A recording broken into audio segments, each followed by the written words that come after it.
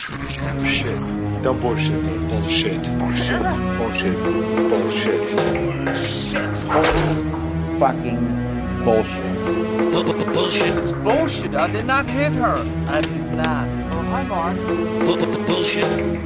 Where would we be without our safe, familiar American bullshit? Land of the free, home of the brave, the American dream. All men are equal, justice is blind, the press is free, your vote counts. Business is honest, the good guys win. The police are on your side, God is watching you. Your standard of living will never decline. And everything is going to be just fine. Welcome back to the Bullshit Filter. I didn't expect to do another one of these for a month or two, to be honest, but here we are again, a couple of weeks later. Bullshit Filter 104, right. Russia-Ukraine Part 2.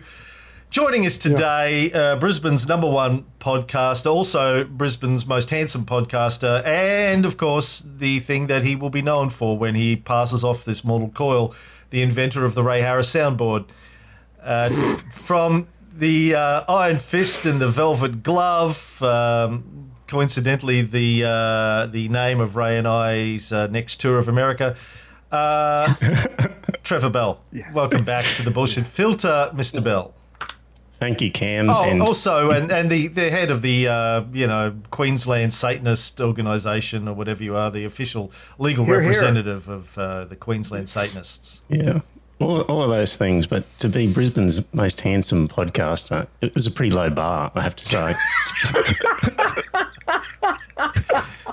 Now I'm having fun. Now I'm glad I came. Yes. Ray's happy. Okay, so we're recording this, just for the record, 9 a.m. on the 25th of February, Brisbane time, early evening, 24th of February, American time, well, Ray Harris time, anyway, East Coast time. Just for the record, because who the fuck knows what's going to happen between now and when you hear this, boys and girls. But it's moving fast. Yeah.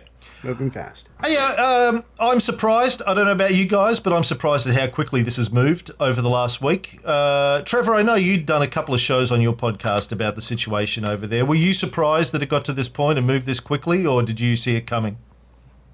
No, I was surprised. So we're sort of in an age where we don't expect leaders to actually do things, sort of expect good or talk. Bad. Yeah, and I think what struck me is just how, like it or not, he is a man of action. Got to give him that. And we don't really see that a lot from our leaders. So it was surprising to see somebody just having the balls to do something. And, so I was surprised for sure. I thought it was a show of force to bring them back to the table. I didn't expect him to actually push the button, but that just shows you how fucking serious the situation is, I guess, from Putin's perspective. But anyway, let's get into that. So yesterday, Putin announced that he was starting a special military operation in Ukraine, as I'm sure everybody already knows. He said his goal was to demilitarize, but not to occupy the country.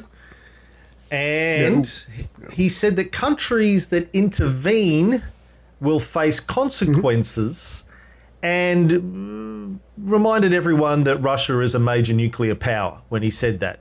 Directly said that. We are a major nuclear power, there will be consequences. So that's not fucking around. Like, that's you get in the way, no telling what we might do. I'm going to push a button. What's Russian for release the Kraken? I think is probably what he should have said. I don't know. Maybe he did. I don't speak Russian.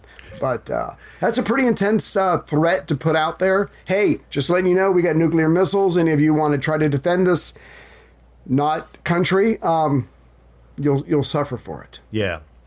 According to the New York Times, minutes later, large explosions were visible near Kharkiv, Ukraine's second largest city, and blasts were reported in Kiev, the capital, and other parts of the country. And that was yesterday, and since then, obviously, there's seems to have been a lot of fighting going on. I believe, according to Ukraine's foreign minister, the Russians have taken Kiev airport. There's also a lot of, I don't know if you guys have been watching this, but there's a lot of fake footage and fake media running around. The BBC fact checkers are doing a good job on Twitter, surprisingly, being the BBC, are doing a pretty good job of calling out the fake. There's a lot of old footage that's being pushed around on social media as, look, here's the Russian Air Force invading, but it's like an air demonstration from 4 years ago of Russian planes. Right. There's a lot of fake footage out there, not being put out by the Russians, I imagine. I don't think they need to over-demonstrate what they're already doing. So it's coming from Ukraine or the US or NATO or just, I don't know, people on Twitter. I don't know who's doing it, but a lot of fake footage out there. But it's a real thing. Putin said that this strike against the American-led world order was long overdue, and he described the American-led world order as an empire of lies. United Nations... What empire isn't? Well, good point. Was he reading from your notes at the time, Ken? Yeah, he's obviously a big listener of the Bullshit Felder. The United Nations Security Council held an emergency meeting imploring him not to invade. Now, Putin has positioned it as being invited in. He obviously recognised the day before in his big speech, which we'll get into in a second, he said that he had decided to recognise the separatist governments of the Donbass region, Donetsk and Luhansk. And then he said that they had invited the Russians to come in to assist, peacekeeping mission, etc., etc. Now... Well, he was probably right about that, because they did have a little signing ceremony, didn't they, with the leaders of those regions signing pieces of paper and saying, that's true. And we'll get into how legitimate that whole process is. We can compare it to Afghanistan in 1979. But, I've despite my best attempts not to get engaged, have had to respond to a couple of idiots on Facebook, naming no names. He said no names, damn it. Now we got to start this whole thing over again. Okay, take two. And Ray's not even your real name. That's your title. Well, not a lot of people know that. It's a title that was given to you at birth. It's not really your true name. Right. We're not allowed to speak your true name out loud, or who the fuck knows what could happen. But anyway. End of the world. Look, I keep getting told on Facebook that I'm supporting Putin, or I'm a Putin puppet, or that I'm on the wrong... Some idiot on Facebook this morning told me I'm on the wrong side of history because I'm supporting Putin. I keep having to point out to stupid Americans that talking about history is not supporting something. It's just explaining how we got here. Here is the facts. There are consequences for actions in geopolitics. If country A does something that country B doesn't like, country B is often going to respond. And then country C might get involved, and country D and country A will respond. That's how geopolitics works. But a lot of Americans don't like to acknowledge that there are a succession of events. As soon as I go, well, somebody did this because of these things, they go, it's whataboutism, which I keep explaining isn't a real thing.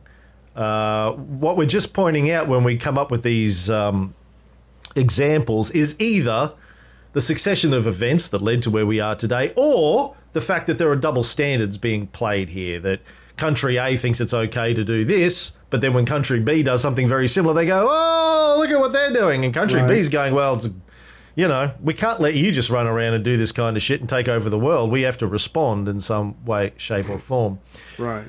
One of the problems, Cam, is that your role in this world is to provide the counter-narrative to what's sort of normally out there. And because the normal story is out there so much and you're trying to provide the counter one, people think you must be in favour of it. And because you sort of talk about it all the time to try and balance out the sort of standard story, people are convinced that because you talk about it all the time, you must be in favour of it. And I think Caitlin Johnston is sort of suffering from this a bit as well, where she keeps talking about how bad the American empire is. And she says it's because nobody else is talking about it. They get plenty of their own press, and little people like us have to talk about these things because nobody else does. And because we do, people think we're in favour of it just for talking about it. And I don't see it as the counter narrative. I see it as the narrative. These are the objective facts as far as we've been able to determine them. And Well, it's often the other facts are side of the dead. story. Like you're hearing one it's side of the full story often. It's Correct, the yes. full story, not the one side of the Yes. story. Now, look, Right. and I keep trying to tell certain people who'll go unnamed, but I used to do a podcast with on Facebook, that it's not my job. I'm always getting asked, well, do you support these actions or condemn them? Okay, it's not my job to support or condemn anything. For a start, it's very difficult to take a moral position on things like this because they're incredibly subjective. You know what country A thinks is right, country B thinks is wrong, and may have very valid reasons for thinking this is wrong because it goes against their interests. So it's not my job to support or condemn. I mean, if I had to condemn, I would just condemn everything because I think all of this stuff is easier that way. interventionism and not good. But I tend not to take a position on supporting or condemning. What I try and do, because that's a subjective exercise, I try and be objective. Here are the facts. This is the history. This is how we got here. I'm interested in what countries do and why they do what they do. I don't feel obliged to take a position on it. Not that no one cares what my position is, whether I support or condemn. No one's paying any attention. No one gives a fuck. Apart from virtue signalers on Facebook wanting to put a flag on their thing so they feel better about themselves. Look, this is the typical fake American red team, blue team binary bullshit that I have no tolerance for. No one gives a fuck what you think and what your moral viewpoint is on it. Let's try and be objective and look at the facts as we know them. Doesn't that mean, though, you're kind of a dinosaur because everything is so partisan now, and everybody gets so wrapped up in alluding to what you were just talking about. Only- Everybody's No, don't say thinks everybody. Their opinion Just is so say Americans, Ray. The rest of the world. Okay. The rest of the All right. world doesn't act like this. This is an American mindset of partisan. Right. It's. I think Australia's catching up. Well, some Australians Close. have drunk the American Kool-Aid, yeah, but yeah. It's an No, the American point is mind if you- virus. I got you, but if everybody is in America, we are unable to talk about facts without our own point of view, without our own particular morality or whatever. And so if you say something the slightest bit different, we're just going to assume that you're on the other side and attack you or question you. I get what you're doing. You're just listing events and you're listening to facts. You shouldn't have to say every 15 seconds, by the way, I'm just telling you what is, this is not me, but you don't want to have to do that. But for Americans, it seems like you would have to have a disclaimer in there, roughly one a minute. If you did not want to be attacked. We talked about this a month or two ago on this show, the mind virus, right? And it's prevalent right now with this kind of stuff too. And I see the same thing whether I'm talking to Americans about Ukraine and Russia, or I'm talking to fundamentalist Christians about my Bible documentary, or COVID conspiracy theorists on the facts around how the medical system works, or how science works. It comes down, I think, to faith. These people on Facebook, these Americans, have faith in what their government tells them. They have faith that America is good and everything America does is good just because America did it. And anything that challenges that narrative is immediately tainted and evil in their minds. It's the same as talking to Christians about facts. It's the same as talking to COVID conspiracy nut jobs about facts. They literally, I believe, they cannot process facts. There's something wrong with their brains. They've got this mind virus that's built around faith in what they believe is true. It's not, they don't have a fact-based approach to the world. They have a faith-based view. They don't see it that way. They think their faith is based on facts. But you can tell the difference Because if somebody is basing their worldview, their viewpoint on facts, they can have a rational discussion about facts and evidence. You can say, well, here's the evidence that I'm basing my viewpoint on. Where's yours? What's yours? What are you basing it on? Somebody with a rational fact-based viewpoint will go, well, I have a challenge with this fact because it was refuted here, or your interpretation of it, I think, is wrong because of these reasons, and here's some counter evidence and counterfacts. That's the kind of conversation that you have with a fact-based person, two fact-based people. Instead, what you get from all of those people I mentioned before, whether it's the COVID nuts or the religious nuts or the American nuts, they don't do that. They go, you're a puppet, you're an idiot, you're a sheep, right. You've drunk the Kool-Aid. They just go straight to insult mode. They don't even address the facts. They don't try and address them. They don't go, well, that's all, they can't engage in a rational conversation, has been my experience. I have to say, as an American, everything you just said sounds unchristian and un-American to me. But I'm being absolutely serious. It's like, I feel a certain way. So if you say something against that, you're either going straight to hell where you belong. Well, we all know that's true. Right? or you're somehow not faithful to the American ideal, which why should you be, but you're not an American. But do you get what I'm saying? We have two pillars. We have some of us trust some of our politicians, and some of us trust certain leaders in the church. And whenever you open your mouth, quite honestly, you're pissing off one or both of those groups at any one time. So that's my I'm job. Not surprised. And I will be coming over on the 15th of June for a month, so bring it on. Americans. Can I ask a... Go ahead. As you're talking there, I was thinking, like, you spend your whole life arguing with people, clearly. But most people don't, and they avoid arguments. And with my podcast, we talk about, it's a podcast about news and politics and sex and religion, all the things you're not supposed to talk about at a dinner party. And it's true. We're sort of being told, don't enter those topics because... fights will break out and we avoid them. So we're actually out of practice when it comes to debating these things, and people have lost the skills of doing it. Yeah, absolutely. Assembling facts and cobbling together arguments. People have lost the skill. I remember being told as a kid not to talk about those things around the dinner table. I was like, well, what the fuck else is there to talk about? Like sport. Yeah. And people fight about sport too. Go live in Melbourne for 20 years like I did. People will pull a knife on you if you say something bad about their football team. Can I ask a question real quick? Before we go too far into this, at the very beginning of this episode, Cam, you asked, were you surprised about how far Putin is taking this? And so I don't obviously have the answer to that, but my thing is, so where are we at now? Is this Cold War Take 2? Is this Cold War 2 Electric Boogaloo? Is this Containment Part 2? Is this the beginning of the Planet of the Apes? I really don't know where we're at right now, but I can certainly see some other life form taking over as we blow each other to smithereens with our various nuclear missiles. Well, but hopefully it doesn't come to that. Yeah, look, I wasn't completely surprised. I mean, he intervened in Georgia, he intervened in Crimea. So this was, it was something that we knew that was a possibility. I didn't expect it to be this big and this large, and it happened this quickly.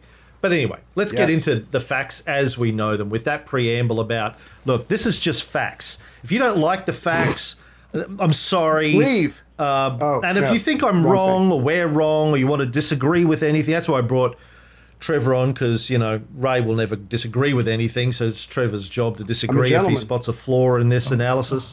I'll do my best. Yeah, he's not a gentleman. I think the first thing I want to call out is that the build-up of Russian troops on the border wasn't as innocent as Putin claimed. This is obviously part of his plan. The Americans said he was planning an invasion. We have to give them credit for being right in this instance. He was, it would appear. I don't think there's a narrative that can be constructed that said this is an accident. just happened to have Right. 150,000 troops on the border, and then now that we're here, took months. yeah. Yeah. But the Americans We were come saying in. it was a false flag. There was going to be a false flag that was going to justify political pressure. the invasion. Right. Would either of you interpret what's just happened as a false flag? I've seen some news coverage trying to spin it into a false flag, but to me, this isn't a false flag. A false flag is an attack that is made to look like the country that you want to attack attacked you. It's You're defending. yeah, it's the burning of the Reichstag. It's it's the Right. bombing of whatever, the Lusitania. It's it's some sort of fake incident that's made to look like a real incident that you can justify an attack on. Do you think this fits that criterion? Well, you only sort of you sort of create a false flag if you're worried about PR. But Putin doesn't care. Like he said, I'm not going to worry about that shit. I'm just going to invade. Like why muck around with a false flag? Let's just go. Right. So he is, though, using claims of genocide by the Ukrainians against the people in Odessa and Donbass as justification for his actions. We'll get into that in the text of his speech. I'm not really sure how accurate those claims are, but again, that's not a false flag. He may be exaggerating the extent of the violence by the Ukraine on the people in these areas and who's to blame and who started and all that kind of stuff. But again, not a false flag. So the Americans, if they turned around and said, well, okay, it wasn't a false flag, okay, we were wrong on that, or maybe we scared him off with that and he decided just to be blatant about it because we called it he was going to do it. But they're trying to shoehorn what actually happened in as a false flag. I've seen in media reports. I'm like, don't do that. Don't try and do that. It's not going to work. The violence, for people who haven't been paying attention, the violence between Ukraine and Donbass has been going on since 2014. We'll talk a little bit about the history behind that as we go forwards. But we said earlier that Putin's claiming that he was invited in by the separatists. Probably true, but different from Afghanistan. So I had a debate. Ray and I did a couple of episodes recently on this show about the Russian invasion of Afghanistan, quote-unquote invasion of Afghanistan in 1979. And I've had, debates with American morons on Facebook about this in recent weeks too, but the established facts in every fucking book you want to read, like people keep saying, what's your source? I'm like, every fucking book on the subject is my source. The established facts of that, as we talked about last time, was that the president of Afghanistan, Taraki, kept begging the Russians to come in to help him fight the Mujahideen terrorists in the country that were being supported by the US and Pakistan. Brezhnev said no for about a year. Listen, dude, if we come in, it's just going to make a bad situation worse. The last thing anyone wants to see is Russian tanks and Russian planes and Russian soldiers in your country. Just fucking deal with it. We'll give you some support, but just deal with it yourselves. Then Armin assassinated Taraki, and then Armin kept asking Brezhnev to come in. Dude, we need your support. We need your help. Finally, Brezhnev could see that Amin had lost the plot. If they didn't go in, it was going to get worse. It's right on their border. They'd already lost Pakistan. So they went in and assassinated Amin and re-established stability there. And it would have all been over in about a month if the Americans hadn't have, Brzezinski hadn't have come up with this idea to give the Russians their own Vietnam, and they extended it for 10 years. Those are established facts. There's no denying that that's the order of events, and that the legitimate government of Afghanistan invited the Russians in. Okay, here we've got separatists who Putin has now recognized, not without reason, in this area, that have invited him in. It's different. I think it's less legitimate because we know the separatists have been supported, orchestrated, engineered by Russia since 2014. So it's like me sending a friend into your house with a gun and, he takes over one of the bedrooms in your house, and then a year later he invites me to come in and take over the rest of the house. Yeah, well, really, is that legit? Probably not. It's a bit dodgy. What do you think, Trevor?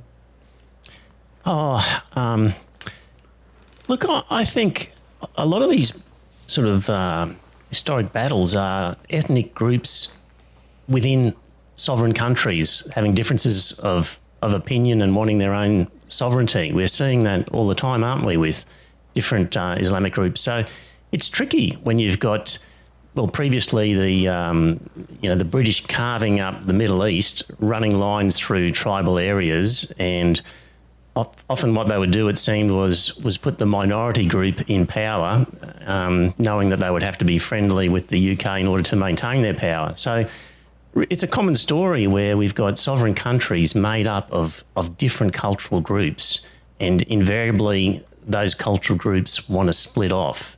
And how do we recognise it as being legitimate or not? It's just really hard to know, do those people really want to be part of Russia? Do they really want to carve off or not? We'll never, it's hard to tell. Polls and elections are held, but we don't know whether they're validly held or whether people have received all the information. Unless you're really on the ground, you just would never know where the truth lies in these separate cultural groups and their genuineness in wanting to carve off from the main country they're within. And there have been some surveys done in Donbass over the years, as there were in Crimea before Putin went into Crimea, that suggests that a large percentage of the population in both Crimea and Donbass, was the majority in Crimea before the Russian invasion of Crimea, wanted Crimea to join Russia again. Not quite the majority in Donbass, but a significant percentage of the population wants at least autonomy from Ukraine, if not annexation by Russia or to join Russia. Sorry, Ray, you were going to say something? But if I could just be that one person that likes to observe the legal niceties, yes, from what I gather when I did research on this with my brother, a lot of the people in Crimea were happy to be a part of Russia. But when you go in and you go in with guns, even if the other side doesn't shoot back, if you go in with guns, how did you take that country over? And as far as what's going on in the Ukraine right now, Putin could have just taken and absorbed those two areas, those provinces, whatever the proper term is. That's not what he's doing. He's bombing all over the country. He's got troops, roughly 20 or 30 miles away from the capital, because they're coming up from the north. And so taking those two regions where the people are supposedly being victimized is one thing. Launching an assault against large sections of the entire country, that's something altogether. That's a proper invasion, and that's what's going on. So again, does Putin lose the moral high ground, if he ever had it, once he starts using violence to get? If you're the person that starts the fighting, do you lose the moral high ground, or do you? Yeah, in your argument. But he would say he didn't start the fighting. That there's been fighting on that. There has been fighting on that border the whole time. But then now there's this level of fighting, and Putin is the one who threw out the nuclear weapons threat, or whatever you want to call it. So I don't know. It's kind of on him.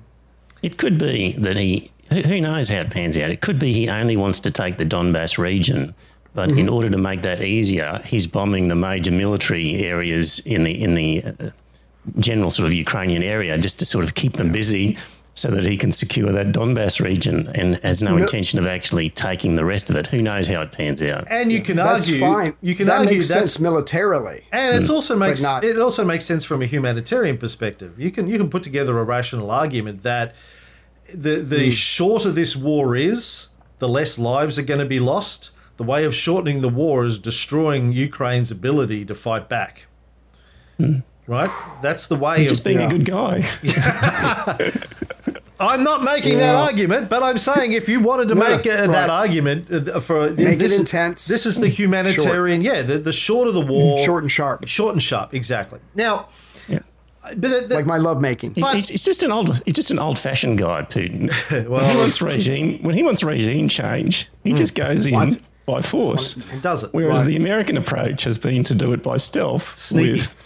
with behind the scenes stuff that nobody sees and is quite complicated to explain and doesn't end up on the news. Is that more honorable? Yeah. We'll get into that when we start talking about his speech and all of the propaganda around his speech, which is fascinating. But the point I wanted to make with recognizing separatists, though, is there's all this moral outrage in the Western media that he's recognizing the separatists. I'm thinking, well, how is this different from Obama sending troops into Syria in 2011, supporting the separatists or the Syrian opposition, if you like, against Assad? Or the Trump administration supporting Guaido in Venezuela against Maduro just a few years ago, with no complaints from anyone else in America at the time. There was no US military incursion in Venezuela, but there seems to have been one attempted, but Maduro was able to shut it down before it got started. It was a sneaky, CIA operation coming in via, I think it was Colombia or Bolivia at the time, with a bunch of ex-American operatives that got caught, or American operatives that got caught leading the whole thing, a bit like the Bay, sort of the Bay and Pigs was supposed to be. It's America is more than happy to support, directly or indirectly, separatists, oppositions in countries, and when they do it, that's fine. It's fine and dandy. That's we're supporting the good guys against the bad guys. When Russia does it, it's automatically moral outrage that he would support separatists. Well, one man's terrorist is another man's freedom fighter, isn't it? It's that should be the tagline to this show. Let's just talk about Donbass for people who haven't done much reading about this. So, Donbass is the name given to a region of Ukraine that borders Russia. It's made up of two oblasts, what would you call it? What's like a state, I guess? How would you define an oblast? Just a territory, a region? Province, it's probably a good word for it. The Donetsk area and the Luhansk area, very large Russian population. I think it produces a lot of coal, quite a bit of manufacturing in there, quite a useful territory economically.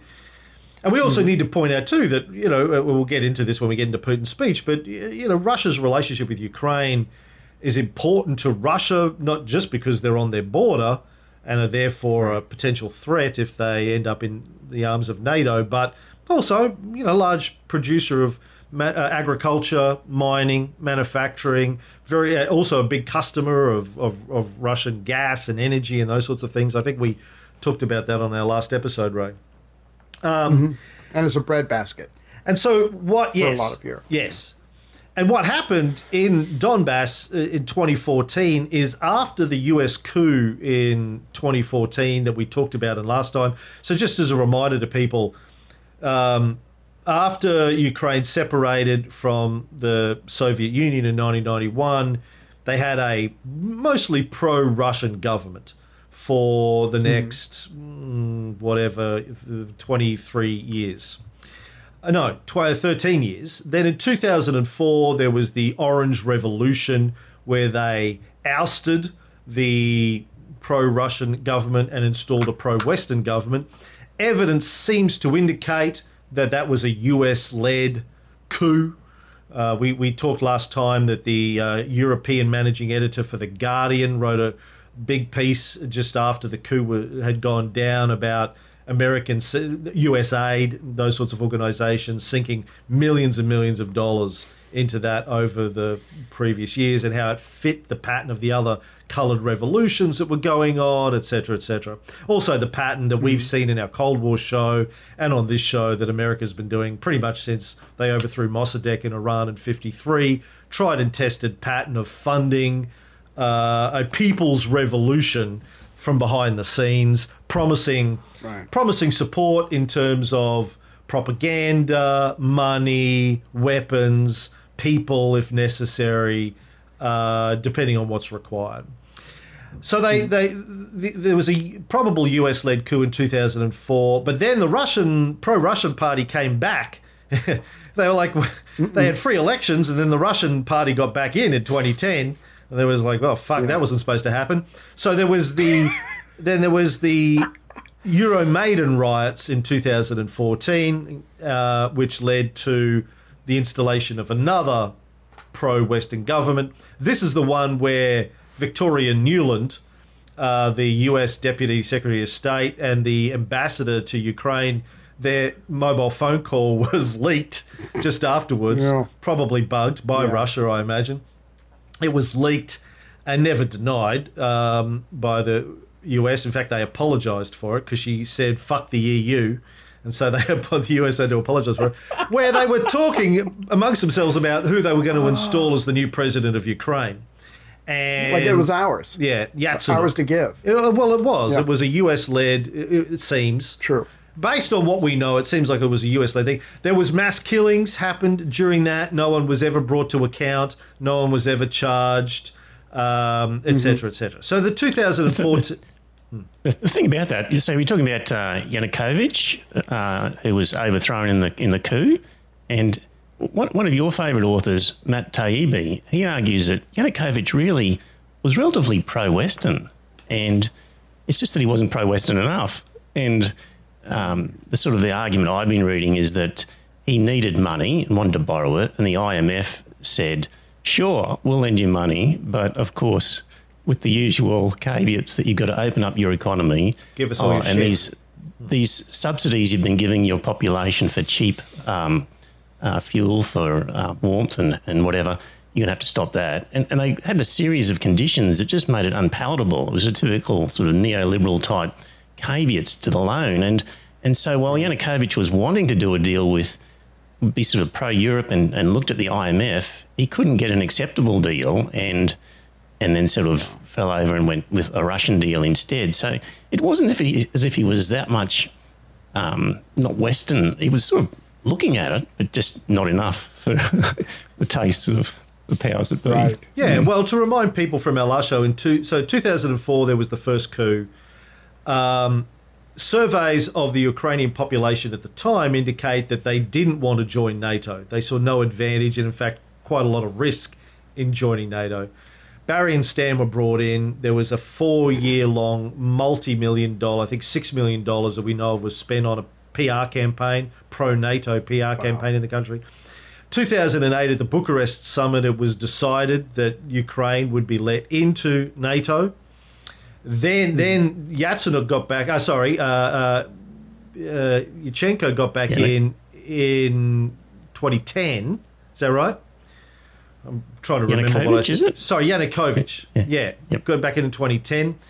And then the horse trading went on between the US on one hand, Russia on the other hand. He finally decided to go with Russia. Then the 2014 riots, protests, coup happened.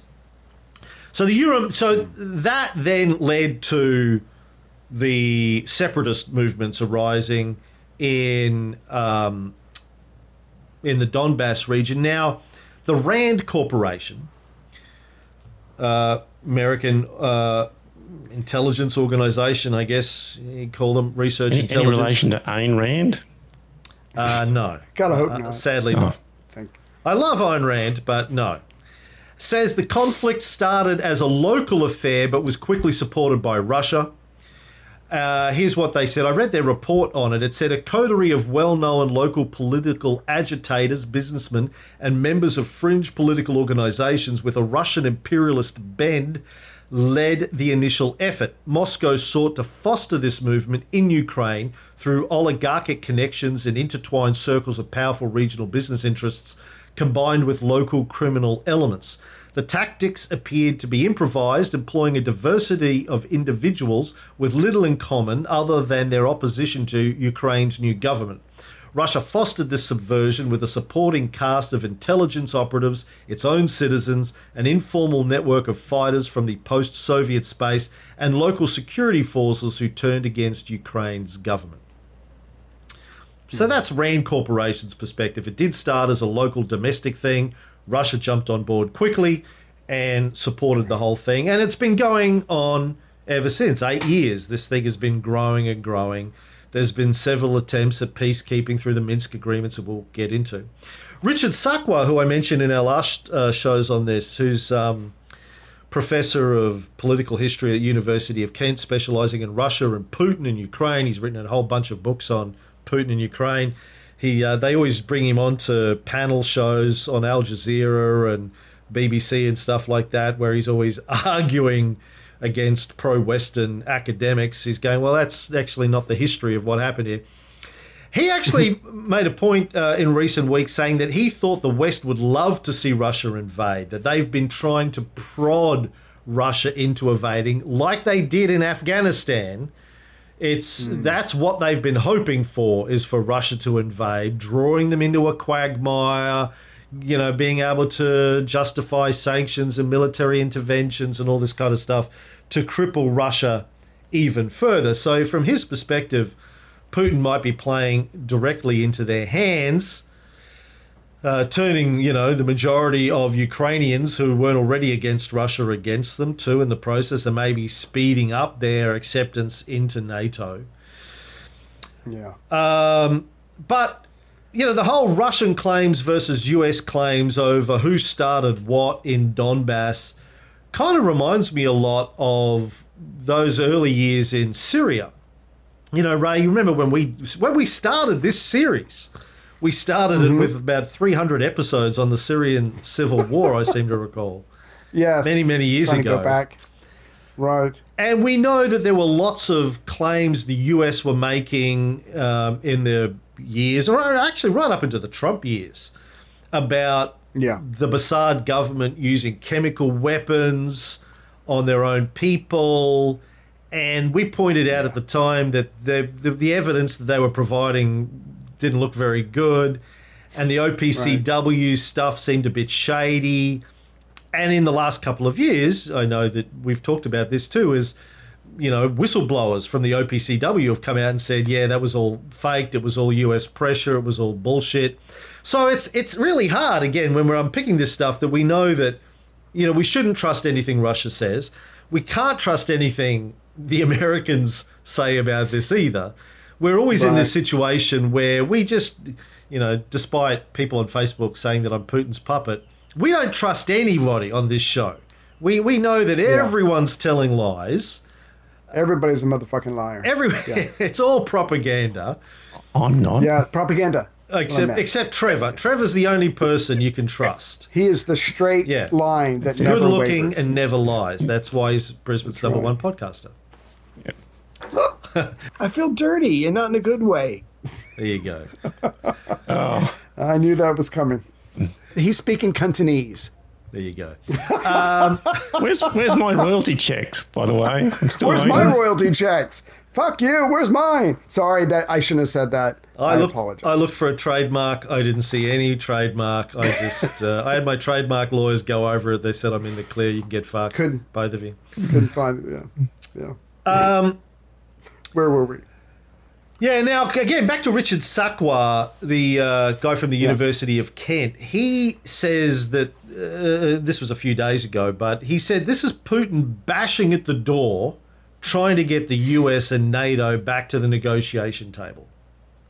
Like we said on our last shows, and Putin said in his speech, which we'll get into in a second, they've been trying to stop NATO from expanding through diplomatic processes for decades. And even most recently in his discussions with the US and the UK and France and Canada, he's been trying to get them to listen to his very serious concerns, Russia's various serious concerns, about the implications to them if Ukraine joins NATO. And the US's position, NATO's position on it, is literally telling him to go fuck himself. They're basically saying it's not on the table. Lost. It's not on the table. Yeah. Don't bring it up. Don't mention it ever again. We're never going to talk about that. It's just a non-starter is what Biden says. It's a non-starter. Right. So when somebody has tried through it reminds me of Castro in the early days, tried through diplomatic means to stop Batista's regime, took him to the courts, fought over the Constitution, etc., etc. When you've tried every diplomatic method available to you, and you're getting nowhere, what are your options? If you're being threatened, if you feel you're being threatened, and you've tried every legal recourse available to you, and it's not only not working, you're being told, don't even go there. Don't even talk about it. Yeah. It's not even on the table. Yeah. We're not even going to talk about it. Go fuck yourself. Right. Literally, this is my question to people. What's he supposed to do? Keeping in mind that he's got his own domestic political situation to worry about. He's got a whole brand built on being the tough guy, the autocratic leader. Russia's a dangerous place to be rich and powerful. Mm-hmm. I don't think that's a stretch. He's been in power for, 27 years since whatever. Some shit. Yeah, the late 90s. 25 years, I would hazard a guess, in one form or another, right? He's a smart guy. He's a powerful guy. He's obviously a very smart guy. You don't stay in power in a place like Russia for that long, not being fucking smart and tough, brutal. Yeah. But if he can't stop the gradual surrounding of Russia by Russia's declared enemies, he's probably not going to stay in power much longer, right? Could find himself on the wrong end of a poisoned umbrella.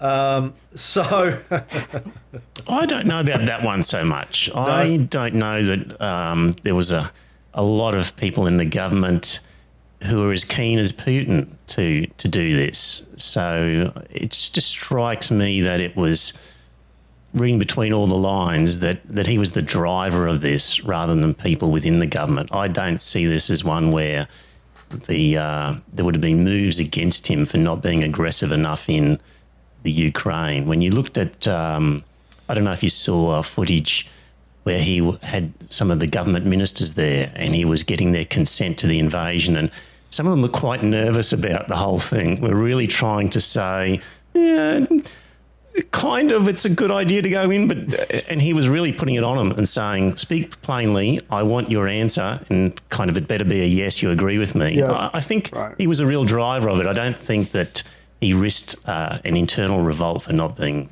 aggressive enough. Well, I remember back in the whole Russiagate days, we did a number of shows about how Russia works and that kind of stuff, and the oligarchs, etc., etc. There seems to be, no one really knows, I don't think, outside of the inner circle how it works, but a lot of the authors that I was reading suggest that there's basically a cabal in Russia. The reason Putin's been in power for as long as he has is there is a cabal that he helped set up after he took power, where there's pretty secure. Sometimes they leave and end up dead, but there's a group of rich guys, a lot of them are former KGB guys like himself, that divvied up the power amongst themselves when the Soviet Union when Yeltsin's fake regime ended. The American-supported Yeltsin regime finally collapsed, and Putin took over. There's all of the major assets of Russia, energy, telecoms, television, media, etc., was divided up amongst a handful of guys. Putin and Medvedev's job is to run the government apparatus, and then they've got friends running the security apparatus, the military, all of the infrastructure. It's a cabal of guys that work together. Now, Ukraine is a major trading partner of all of these guys, including the guys that Hunter Biden was working with after the US coup in 2014, right? There's a whole bunch of guys that rely on trade, billions of dollars of trade every year Russia does with Ukraine, which is going to go. And that's what this is all about, of course. The reason the US wants to take Ukraine is because all of the US oligarchs want to be the ones that are tapping the wealth of Ukraine and supplying its energy and its gas and all of that kind of stuff, right? It's Right. like most wars. I believe it's all about economics and money. Who gets access to the region, and who doesn't. So Putin's, I'm quite sure Putin's got guys in his cabal that are like, dude, if we lose Ukraine, that's going to cost me $1 billion a year. Like, I'm not sitting still bad. for that, right? It may not be his ministers that are the ones speaking in his ear, but there's Russian oligarchs that have got massive interests behind the tied scenes. up in Ukraine. If that disappears and they all join the American camp, then a lot of guys aren't going to be as rich and happy in Russia as they previously were. Let me ask real quick. I mean, history has shown that, 99% of what happens normally has to do with money. I get that. But let me ask you this. What is you two gentlemen's opinion as far as, because I've read one analysis or estimation, whatever the proper term is, that when the Soviet Union collapsed By and read, fell he in, means whatever, he watched a video on YouTube. Let me just...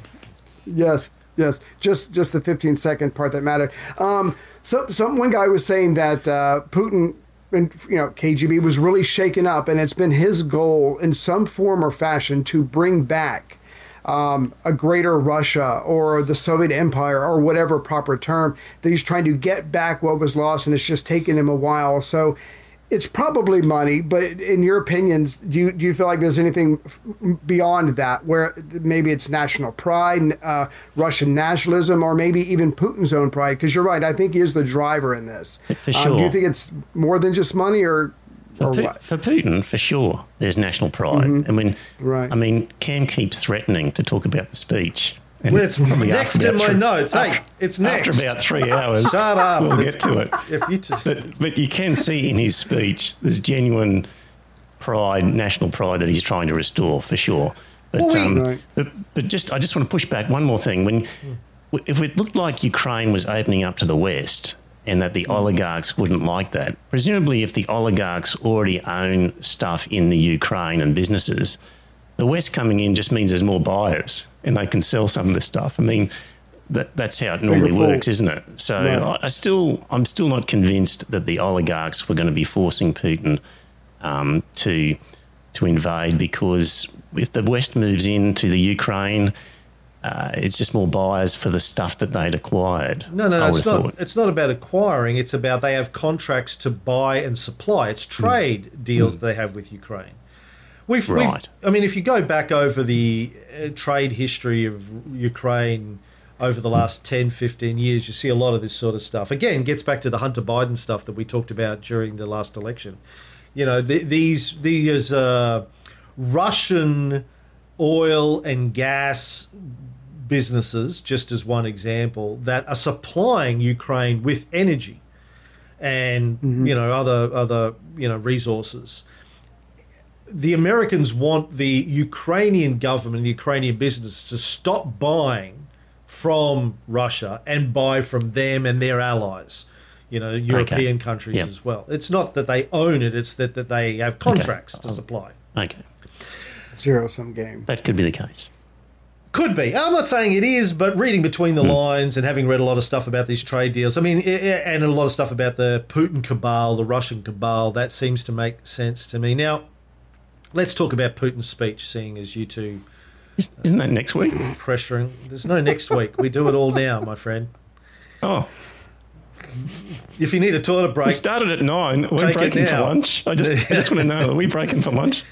Ray and I wear adult diapers to get through these things. We just keep going. When I do wear pants, there's diapers underneath. Yes. Yeah. Now...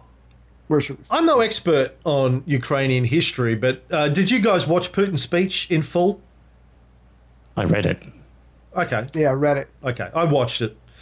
It was interesting because before I did, I'd seen the American and Australian media coverage talking about it being rambling and deranged and paranoid and all this kind of stuff. Then I got an email from one of our listeners in just outside of Moscow, who said, I saw our leader's speech today, obviously very heartfelt, very passionate. He's very, he feels like he's been pushed into a corner and he has to act, and he doesn't want to do it, but he feels like he has to. And I said, that's interesting, because the media coverage I'm seeing is saying that it was deranged and rambling. So I sat down and watched the whole thing. Now, again, I'm no expert on Ukrainian history, but everything that he said, well, like the first half hour of it was basically the history of Russia and Ukraine. So I can understand why Western media coverage said it was deranged, because they're like, what is this thing called history? I've never heard of that before. How does that work? Is he just making this stuff up? Where's he? It's just like Lord of the Rings or Game of Thrones. Where's he getting all this from? They never read a fucking history book in their life. It seemed to me like it was a pretty accurate, brief history between Russia and Ukraine. Did you guys get anything different from it? I got that as well. And, I mean, he was quite critical of former Russian leaders. So there's an honesty about it.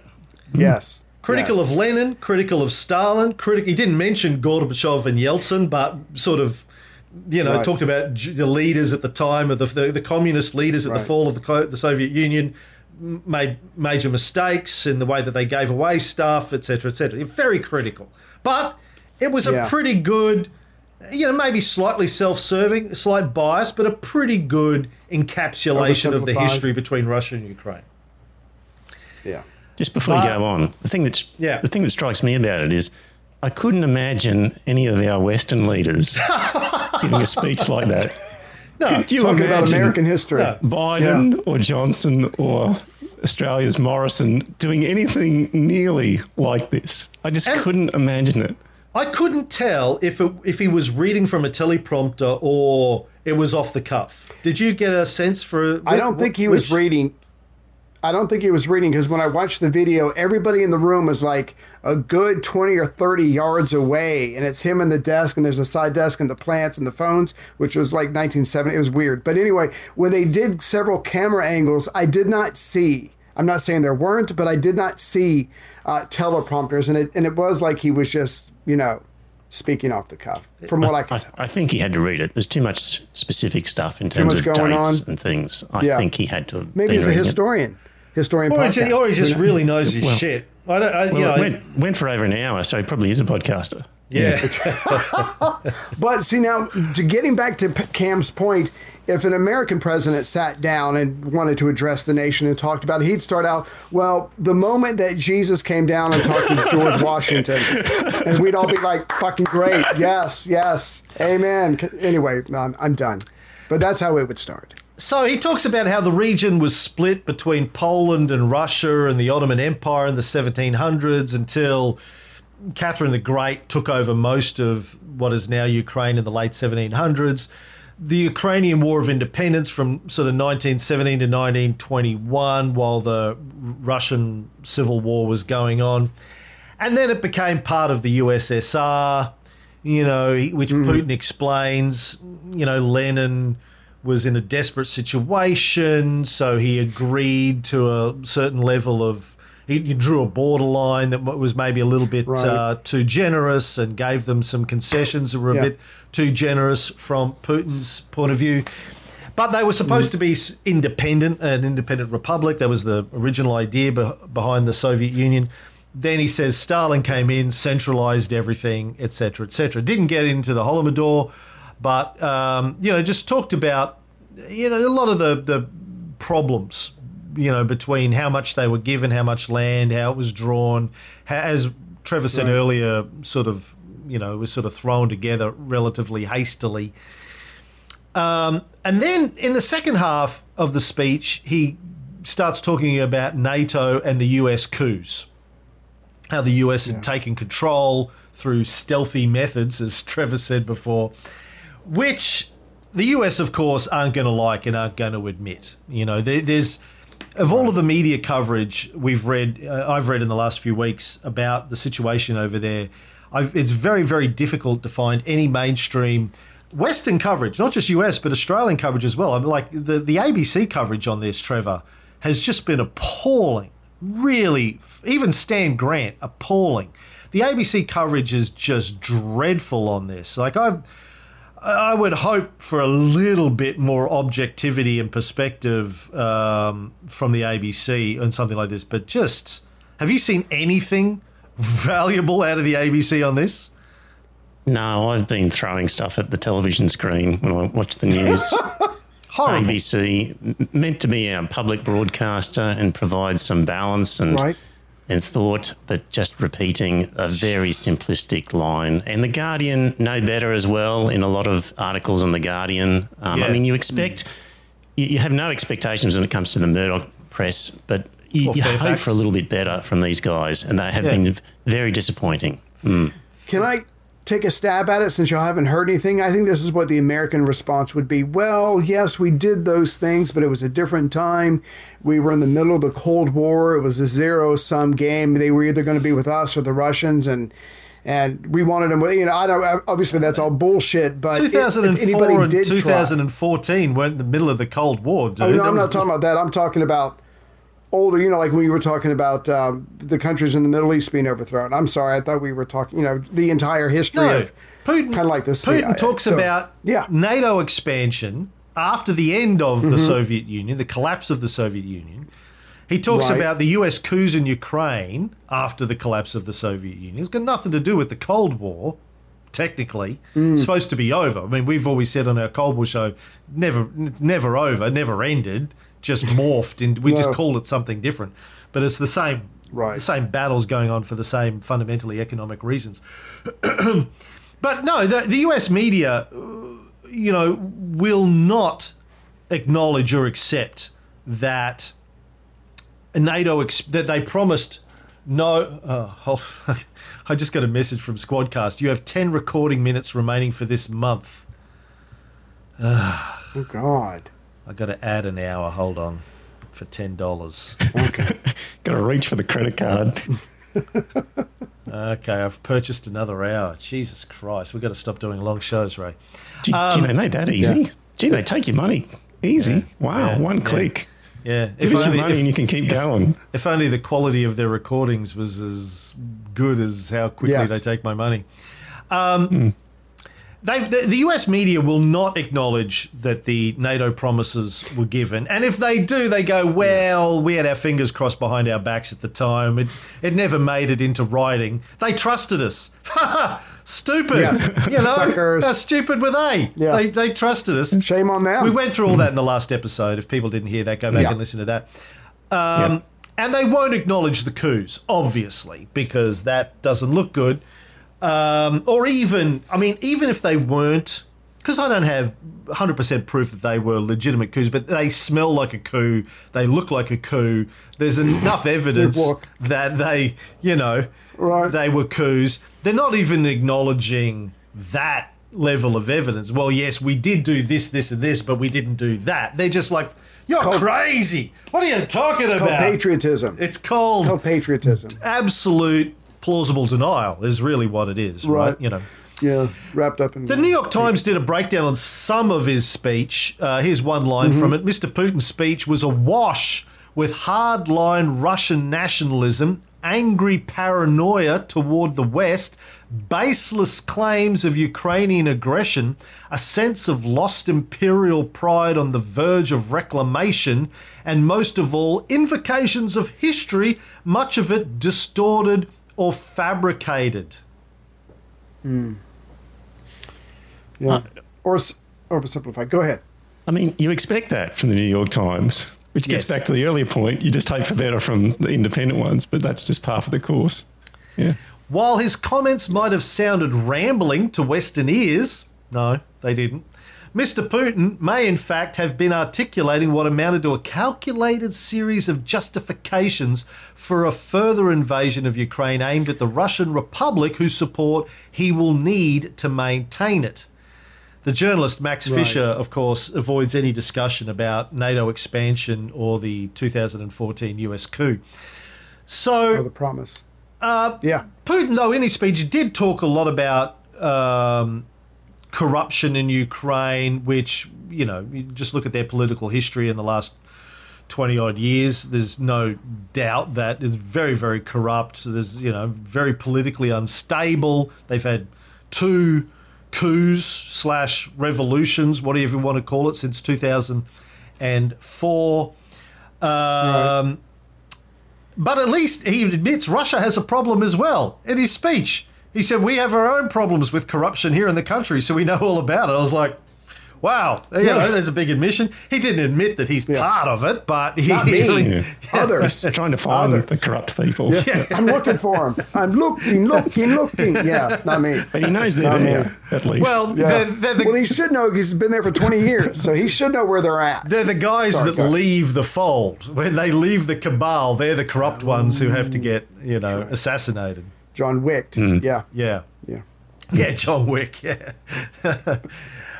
He talks rightly about how nobody has been charged over the deaths in Maidan, the 100 or so sniper killings that happened during the protests.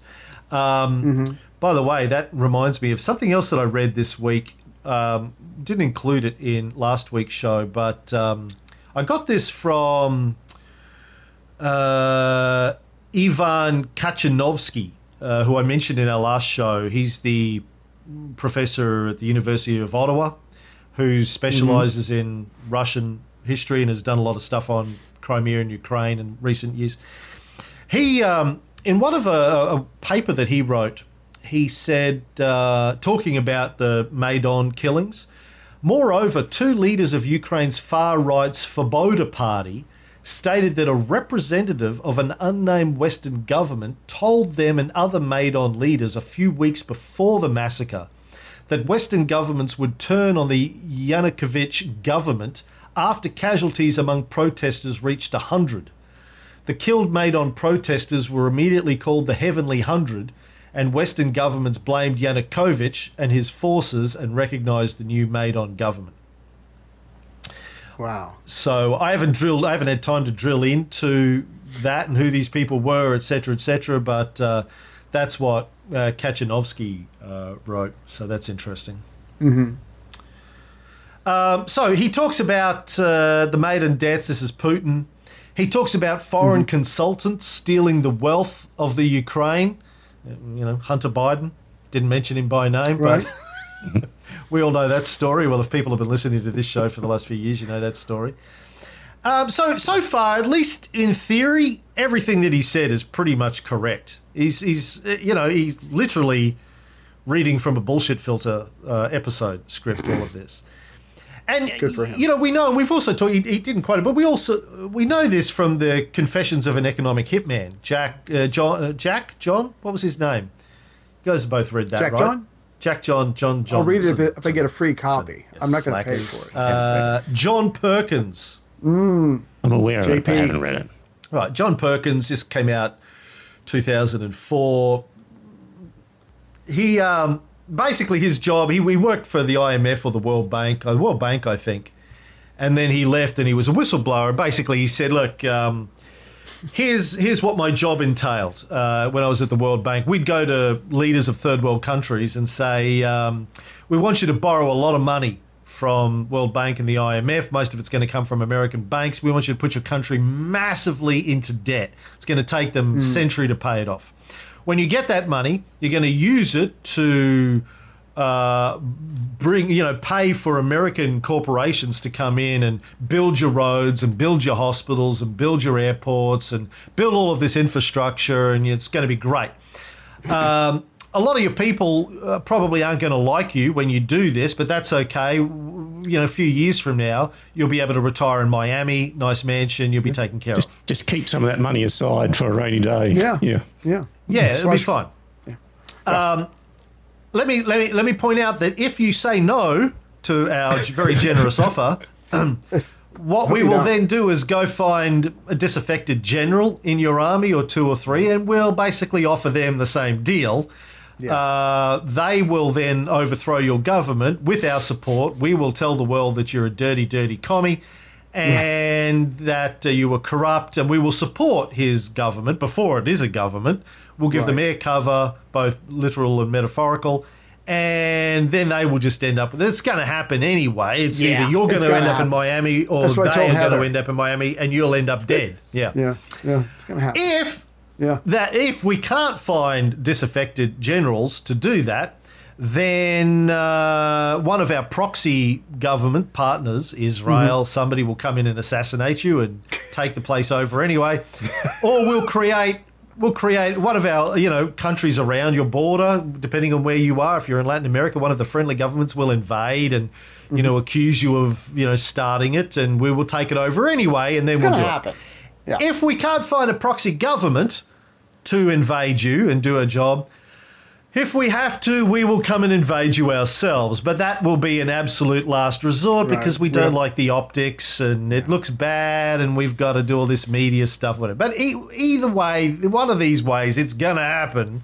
Yeah. So it's up to you now to make a decision about which one of these pathways. Free will. By the way, if you ever reveal any of this, we will deny it and say, you're crazy and paranoid and running conspiracy theories, and you probably should be overthrown because you're obviously batshit crazy because this discussion never happened and I was never here. Right. That's what he wrote in his book. And, of course, the Western media went, well, obviously he's batshit crazy. He's, that never happened. You can't trust anything that he says, etc., etc. So everyone should read that if you haven't already. Putin, back to his speech, he accuses I didn't even bring a drink in with me. He accuses Ukraine of supporting terrorism in Crimea and across other parts of Ukraine, bringing in, I think he said, Islamic terrorists to do stuff. I'm not aware of any evidence supporting that. Either of you aware of evidence? No. That might have been a little bit of furphy, I think, on Vladimir's part. Yeah. He did say Crimea made a choice to be with Russia, and that is, in fact, backed up again by Ivan Kachanovsky at the University of Ottawa, if he's to be believed. He said, I read his report, but here's like a summary. The absolute majority of Crimeans before and after the annexation supported joining Russia. Right. A poll conducted shortly before... then he goes into Donbass, right. A poll conducted shortly before the start of war in Donbass showed... This is 2014. Showed that most of its residents supported separatism, ranging from autonomy within Ukraine to independence or joining Russia. The majority of scholars who research this conflict classify the war in Donbass as a civil war with direct Russian military interventions in support of pro-Russian separatists in August 2014 and January, February 2015, etc., etc. But in Crimea, he says it was out and out, the majority wanted annexation by Russia. So he agrees with Putin on that.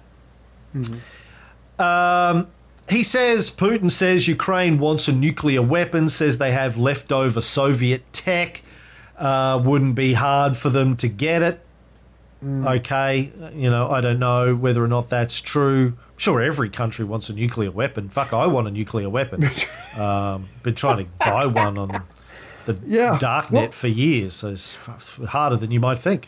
Well, since he's been building his troops up on their borders for months, and there's been clashes before, obviously, if the Ukrainians wanted to take that somehow lingering Soviet tech and make an atomic bomb or a nuclear missile, you think they would have actually made an effort? I mean, have we heard anything about them having a dirty bomb or a weapon or whatever? I mean, they haven't threatened Moscow with it, so it sounds to me like that's another stretch of his imagination.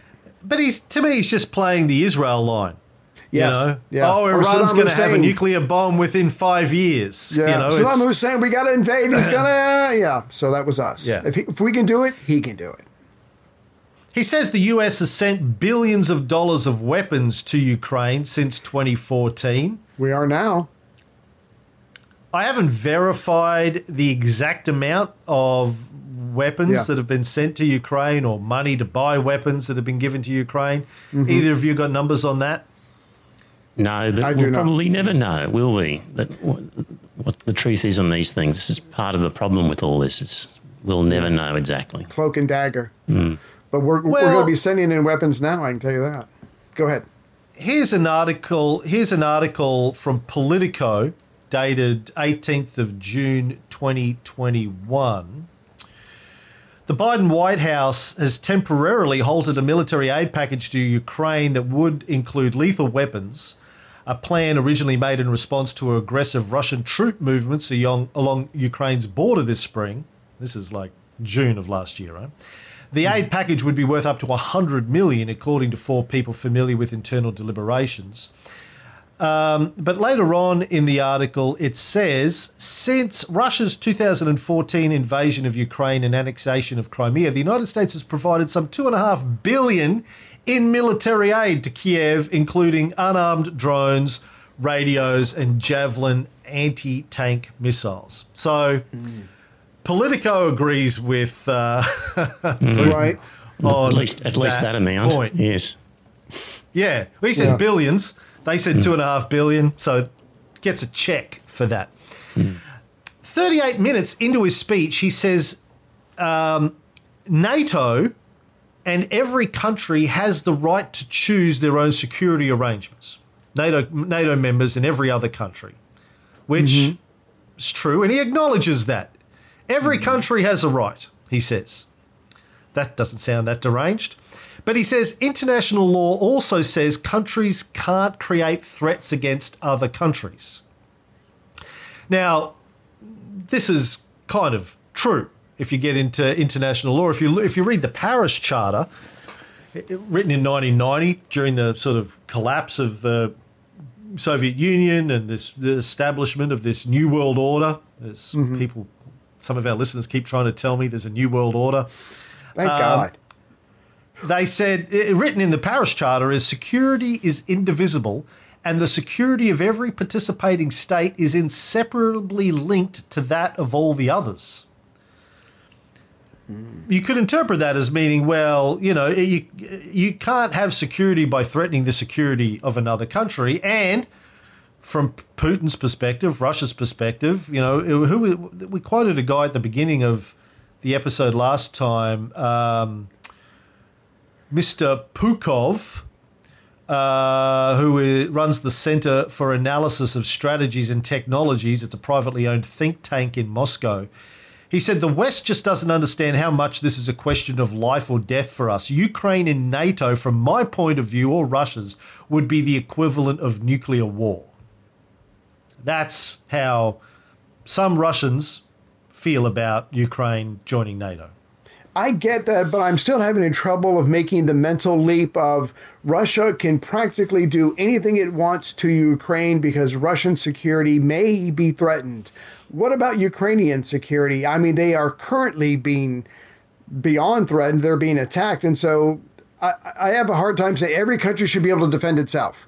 Okay, well, what about Ukraine? What if Ukraine was a much bigger, richer country with a lot of weapons and they harassed Russia? Would he be bitching about that? I don't know. So to me, it's like some of this is self-serving when he's blatantly, you know, cross borders and he's shooting missiles at cities and innocent people are dying. And so I don't know. I have a hard time emotionally or morally supporting him when he's killing civilians right now. Yeah, we don't. It's not our job to support him or condemn That's true. him. I'm not We're Tucker talking Carlson. about- I apologize. I retract. We're talking about facts and perspectives. Yeah, but keep in mind, yes, he's attacking Ukraine. Why?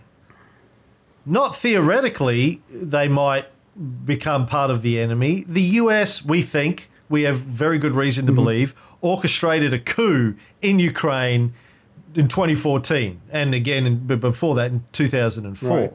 So the country on his border that was previously an ally joined the enemy camp after the enemies orchestrated a coup of the government 8 years ago.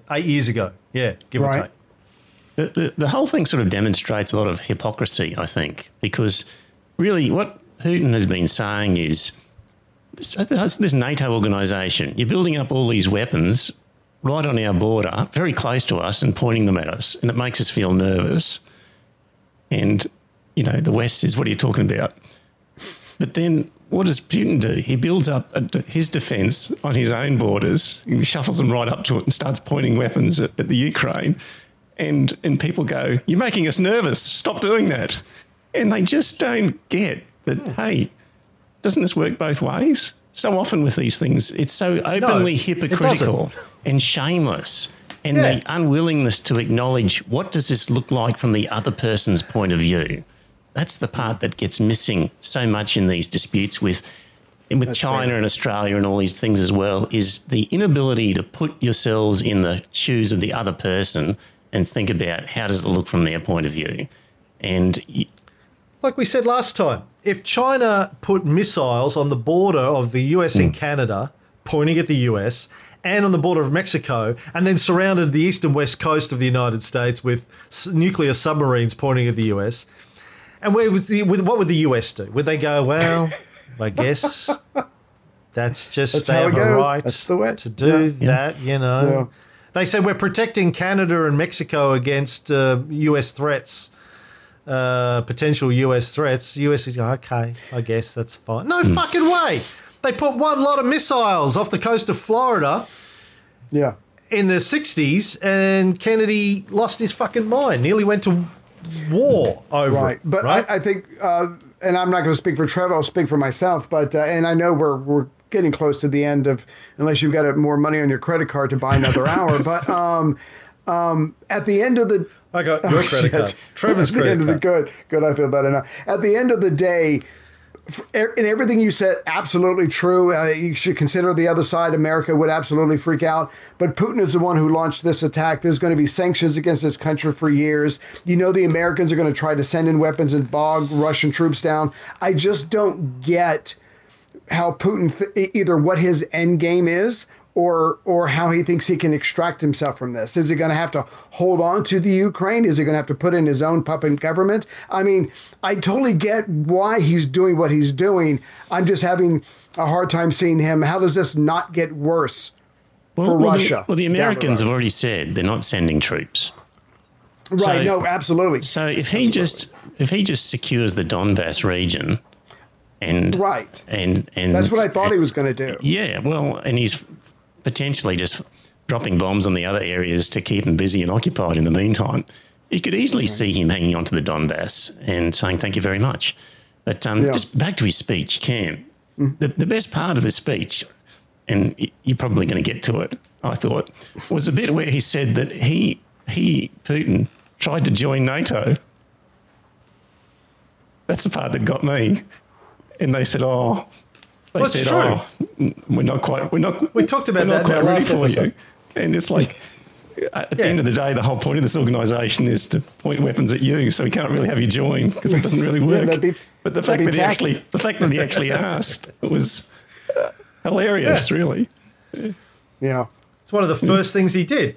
I mean, Gorbachev and Yeltsin before him had tried to talk about either, I mean, everyone thought it was the end of NATO, the collapse of the Soviet Union should have theoretically been the end of NATO. And they talked about, Gorbachev and Yeltsin wanted to create a new pan-European security organization that everyone was part of, a new global order where everyone's security, which, I mean, it's basically just fix the United Nations Security Council and it's done, right? That's the whole fucking point of the Security Council, but, that's never going to happen. And then when Putin got in, he did. He was like, well, let us join then and we'll all be part of it together and we can all sit down at the table. And the US were like, fuck off. No way. As you said, it exists to fight you. You can't Maybe be part of it. Maybe he didn't pitch it correctly. He should have said, let us join and then we'll all point our weapons at China. Let's do that. If he'd have sold it like that. Well, if we're going to get to China too. He might have been allowed in. Yeah. No, back then, in the late 90s, China was still, maybe North Korea? He needed to poke him a bit and get a bit of angst happening and then pitch it. Yeah. Back then, everyone thought there's no way China's ever going to be a major power again. When he's talking about his security interests, and look, I don't care whether or not you like Putin or you hate Putin or you think he's a good guy or a bad guy or whatever. You cannot deny that Russia has legitimate security interests. Yeah. And that NATO is the enemy of Russia, even though technically, they rewrote their charter. Now they're all about something. But everyone knows that they exist to check Russia. Fight Russia. Yeah. No one's confused about that. So Russia has genuine security interests, as do the NATO members, of course. But he said they ignore our protests and complaints. NATO documents say Russia is the main threatened enemy, he said. But he said they treat us like a yapping dog. That was his sort of analogy. Right. He said we keep trying to bring them to the table to discuss our concerns, and we know this is true.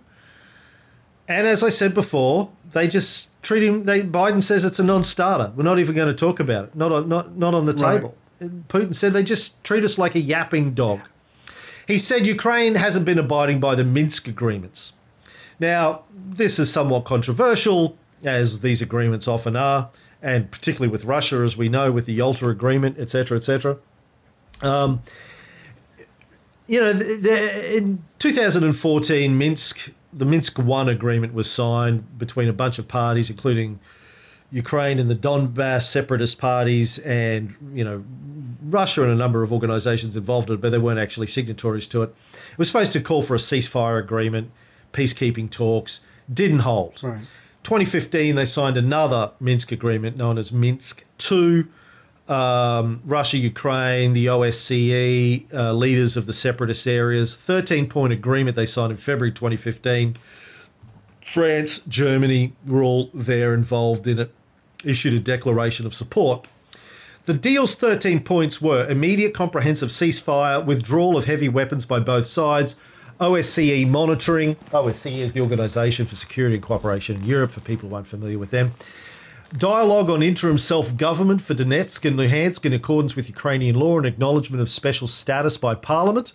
Pardon, amnesty for fighters, exchange of hostages, prisoners, humanitarian assistance, resumption of socio-economic ties, including pensions, Ukraine to restore control of state border, withdrawal of foreign armed formations, military equipment and mercenaries, constitutional reform in Ukraine, including decentralization with specific mention of Donetsk and Luhansk, elections in Donetsk and Luhansk, and intensify trilateral contact groups work, including representatives of Russia, Ukraine, and the OSCE. Both sides, of course, are saying that the other side hasn't abided by the agreements. Probably, realistically, truth on both sides, right? Russia's going, well, we don't have to abide to it because we're not actually a signatory to it. We just signed the declaration of support, not the actual agreement. It's up to you two to sort it out, and you haven't. So, and okay, it's been 7-8 years since these things were signed. Right. Eventually, something has to happen, right? Something's going to break. He's saying that Ukraine is stepping it up and they're going in to support the separatists. Right? It's called the Minsk conundrum. Like both sides interpret the document differently. Like Yalta. Ukraine sees it as an instrument to reestablish their control over the disputed territories. Mm-hmm. They want a ceasefire. They want control of the Russia-Ukraine border. They want elections that they run in Donbass. Russia views it as obliging Ukraine to basically give the separatists, their own states, right? With full autonomy and trade, et cetera, et cetera. So it's really, really messy, the whole thing. But just finishing up with the Putin speech thing, I encourage everyone to watch it. Don't read it. Watch it, because the other great thing about Putin, say what you want about Hitler, but at least he killed Hitler. The thing, when you watch Putin give a speech, the US media call him deranged and rambling, etc. His speeches are like this. Well, this is what happened. I said we were going to do this. We're doing this. He's very resigned. He's like, do you like his size? Look, I like his size. Yeah, lots of size. Anyway, as I was saying, I can't believe I have to fucking do this, but let me just tell you what's going to happen from here on in. He really is a podcaster. NPR podcaster. He's like, he should be on doing Ray's World War II show. He's too good. he's not ranting Right. and raving. He's not a Saddam Hussein. He's not even a Fidel Castro, who I loved, but he's not a passionate Latino or an Arab, dictator or strongman with over. Not even a Trump. Right.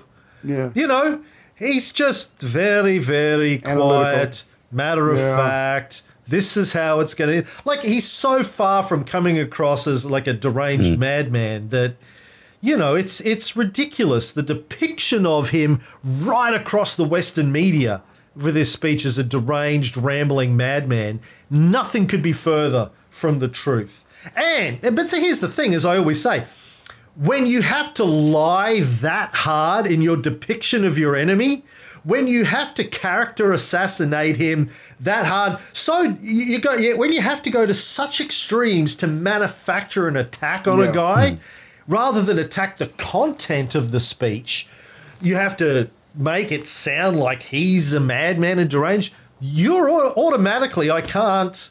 It's like as soon as I get emails from people going, I got one the other day here, they watched my film. Loved your film, great film. You know how Bill Gates is putting microchips into all of us. Yeah.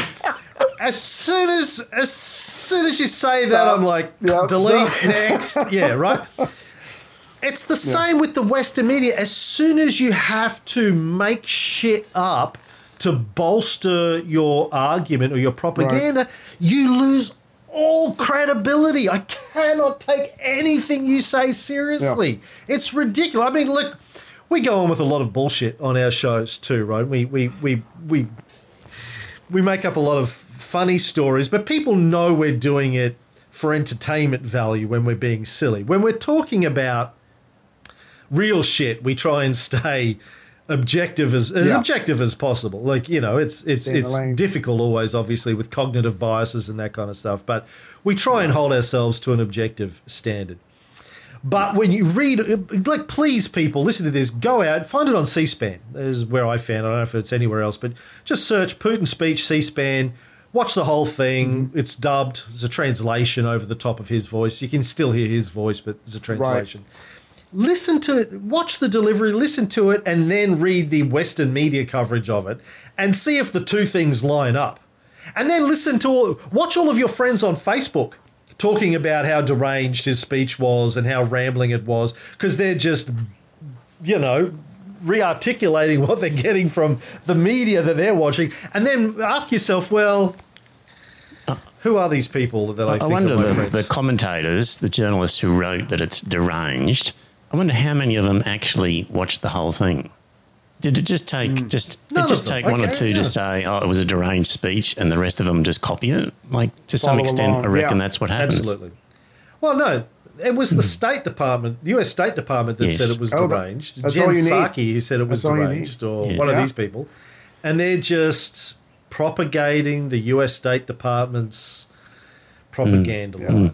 It's like saying, hey, I want you to watch his speech, but before you do, just know that this guy's absolutely bonkers. Okay, watch it. Yep. I mean, I've already planted that in your brain, but go ahead.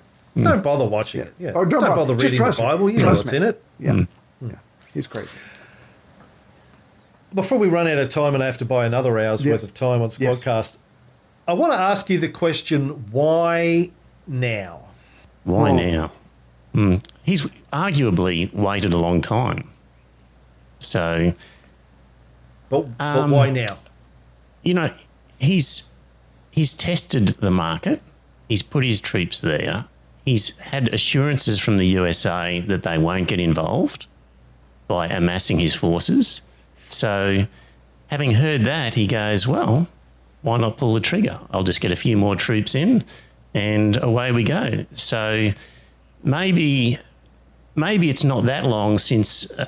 Obama, I think, gave assurances, didn't he, that he wouldn't get involved in Ukraine. But, I think he's tested the market. He's found assurance that if he does do it, he'll probably get away with it. And that's what he's done. The other thing is he needed a bit of time in terms of the consequence of sanctions. So with Crimea, there were sanctions imposed and I've been reading a bit about from Michael Hudson, who's an economist, wrote the book Super Imperialism, and one of his arguments was that the Russian economy has diversified since sanctions were imposed, and in fact, Putin imposed them himself. He said, "We're not going to import stuff," so he forced his economy to broaden so that they become more impervious to sanctions. So he's needed a bit of time for that, where they can make their own cheese and grow their own stuff and import less. And the other one was, we haven't spoken much about sanctions, but there's a good argument that the sanctions really won't work because the West will continue to buy the gas and the oil, and the rest of the stuff, the Russians can look after themselves. They're kind of self-sufficient already in most regards. And the other part with sanctions was whether there's this whole sort of SWIFT system of sort of transfers of money in the banking system. And there was a threat that they would disconnect the Russians from the SWIFT banking system. And Michael Hudson's argument is that over the last few years, Russia has been working hard at an alternative system of payment if that happens. So I think he's just been lining up his ducks in a row, testing the market, and has reached the point where why not? And he's getting on. Like, how old's Putin? He's got a sense of history and a sense of his place in history. And, his speech definitely had a flavour of nationalistic pride that we haven't really, you need to read it to see that. And he's aware of his place in history and is thinking, well, I've got to get going here because I may not be around that much longer. It takes a while to conquer a country. I better get cracking. So that would be reasons why, I think. He's 69. Oh, my God, he looks great for 69. Riding bare naked on a horse will do that for you. Good for him. And we talked about this in the last episode. Like, the Russians are a very proud people. They're a very proud country with a very long and storied history and an empire. There's a lot of Russian pride in Putin and in the Russian people in general, and legitimately so. I mean, they were, a tremendous empire. Then they formed the Soviet Union and, made a good game of it, holding back the Americans for 70 years. So, yes, there's a lot of pride, and there's nothing wrong. I mean, for the Americans to sort of snarkily criticise Putin for having Russian pride is the greatest hypocrisy of all. I mean, Americans believe that Jesus came down and created their country and wants them to rule the universe, the known universe. Watch yourself. That was white Jesus. You were there, right? Yeah, I was there. But if I could try to answer that question. Well, first of all, I don't know about you two, but I did not think we would be where we are today. Is that naivete on my part? I have no idea. But what I thought Putin was doing was lining up the troops for months to physically demonstrate. He's like, hey, I am very serious about this. I've been talking to you for years. You're ignoring me. This is a gesture. This is a military gesture on my part. And I thought maybe he would, just take those two regions. But, I thought maybe he was just like, this is how serious I am. This is a big deal to me. And from what we were talking about last time we did a Bullshit Filter, that gentleman that we watched a video on who's written several papers, the Americans were just like, look, we had the Cold War.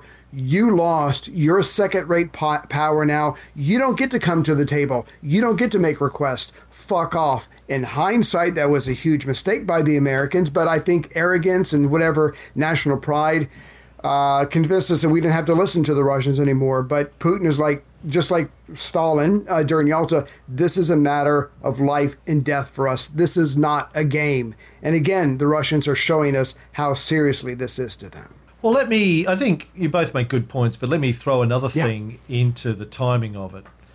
On the 4th of February, 2 weeks or so ago, Putin and Xi Jinping got together at the Beijing Winter Olympics and signed, more than had a chat, they signed the joint statement of the Russian Federation and the People's Republic of China on the international relations entering a new era and the global sustainable development. Right.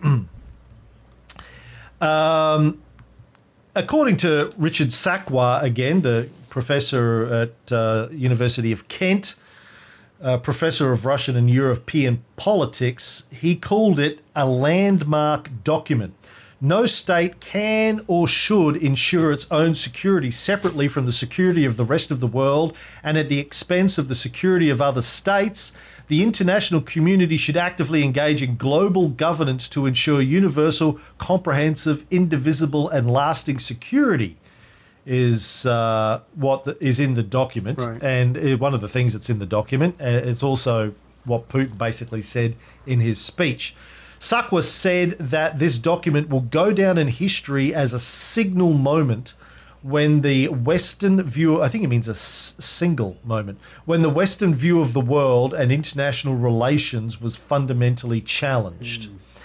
So 2 and a bit weeks ago, Russia and China signed a deal to cover each other's asses. And the document is pretty broad. I mean, it basically says that there are no limits to how they're going to work with each other and support each other. It's a statement of cooperation and friendship and watching each other's back and economic and military and political cooperation and friendship. I could read the whole thing. It's really good. It's worth a read. Like, it's a beautiful document.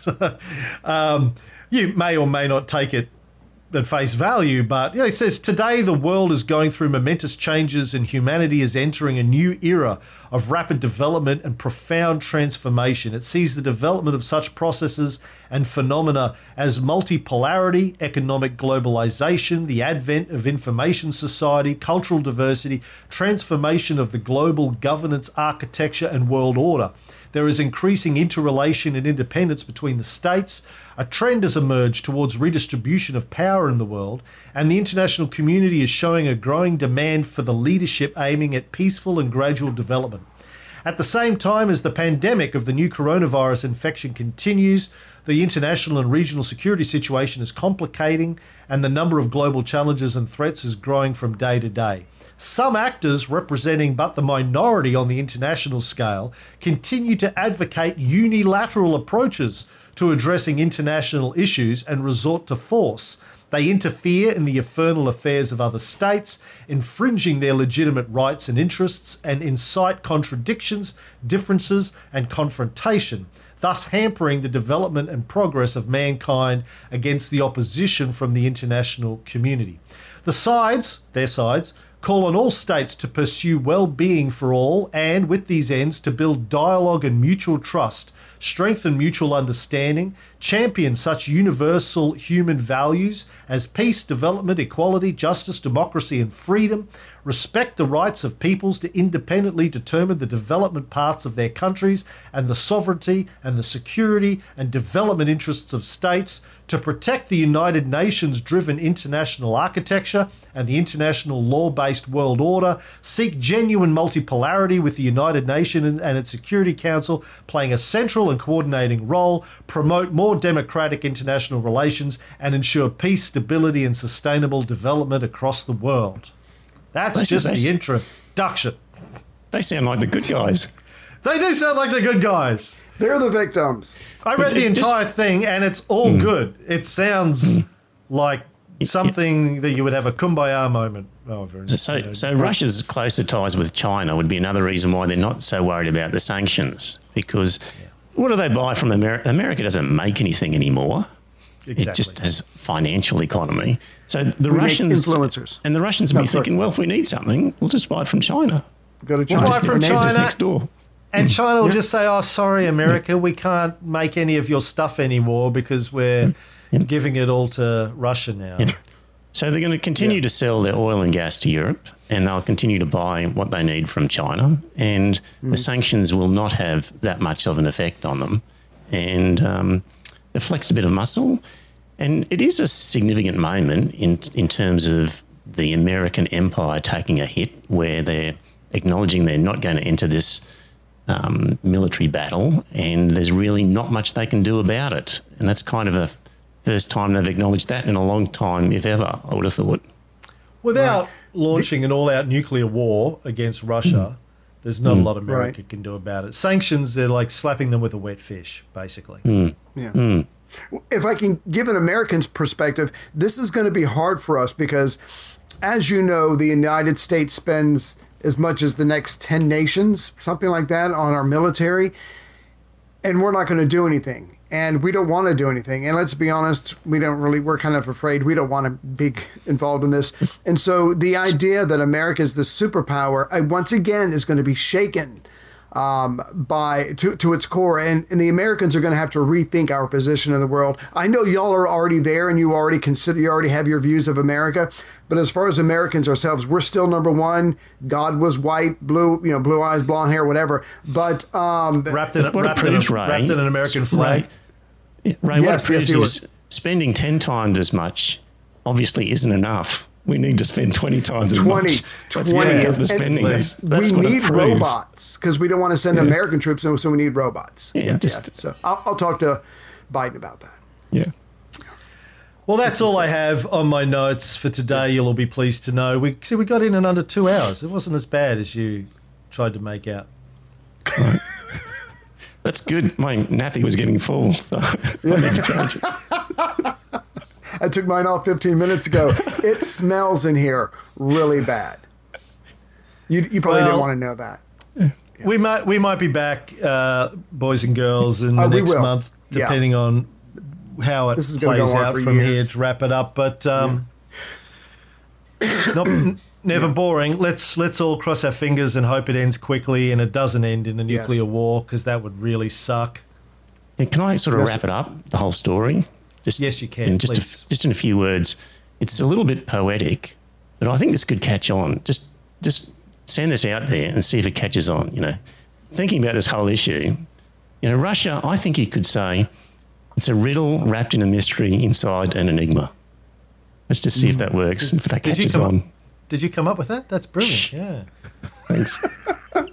I can top that. If you ever read the book or saw the movie The Hunt for Red October, where the Admiral says to Jack Ryan, "Son, the Russians don't even take a dump without making a plan." What is Putin's plan? I want to know what Putin's end game is, and of course we'll all find out together. But I'm done. And don't forget to check out the Iron Fist and the Velvet Glove to keep up with more politics from Australia's most handsome podcaster, Trevor Bell.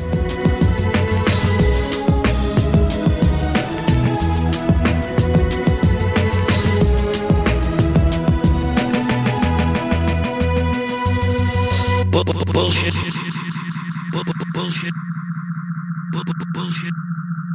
Bullshit. Bullshit.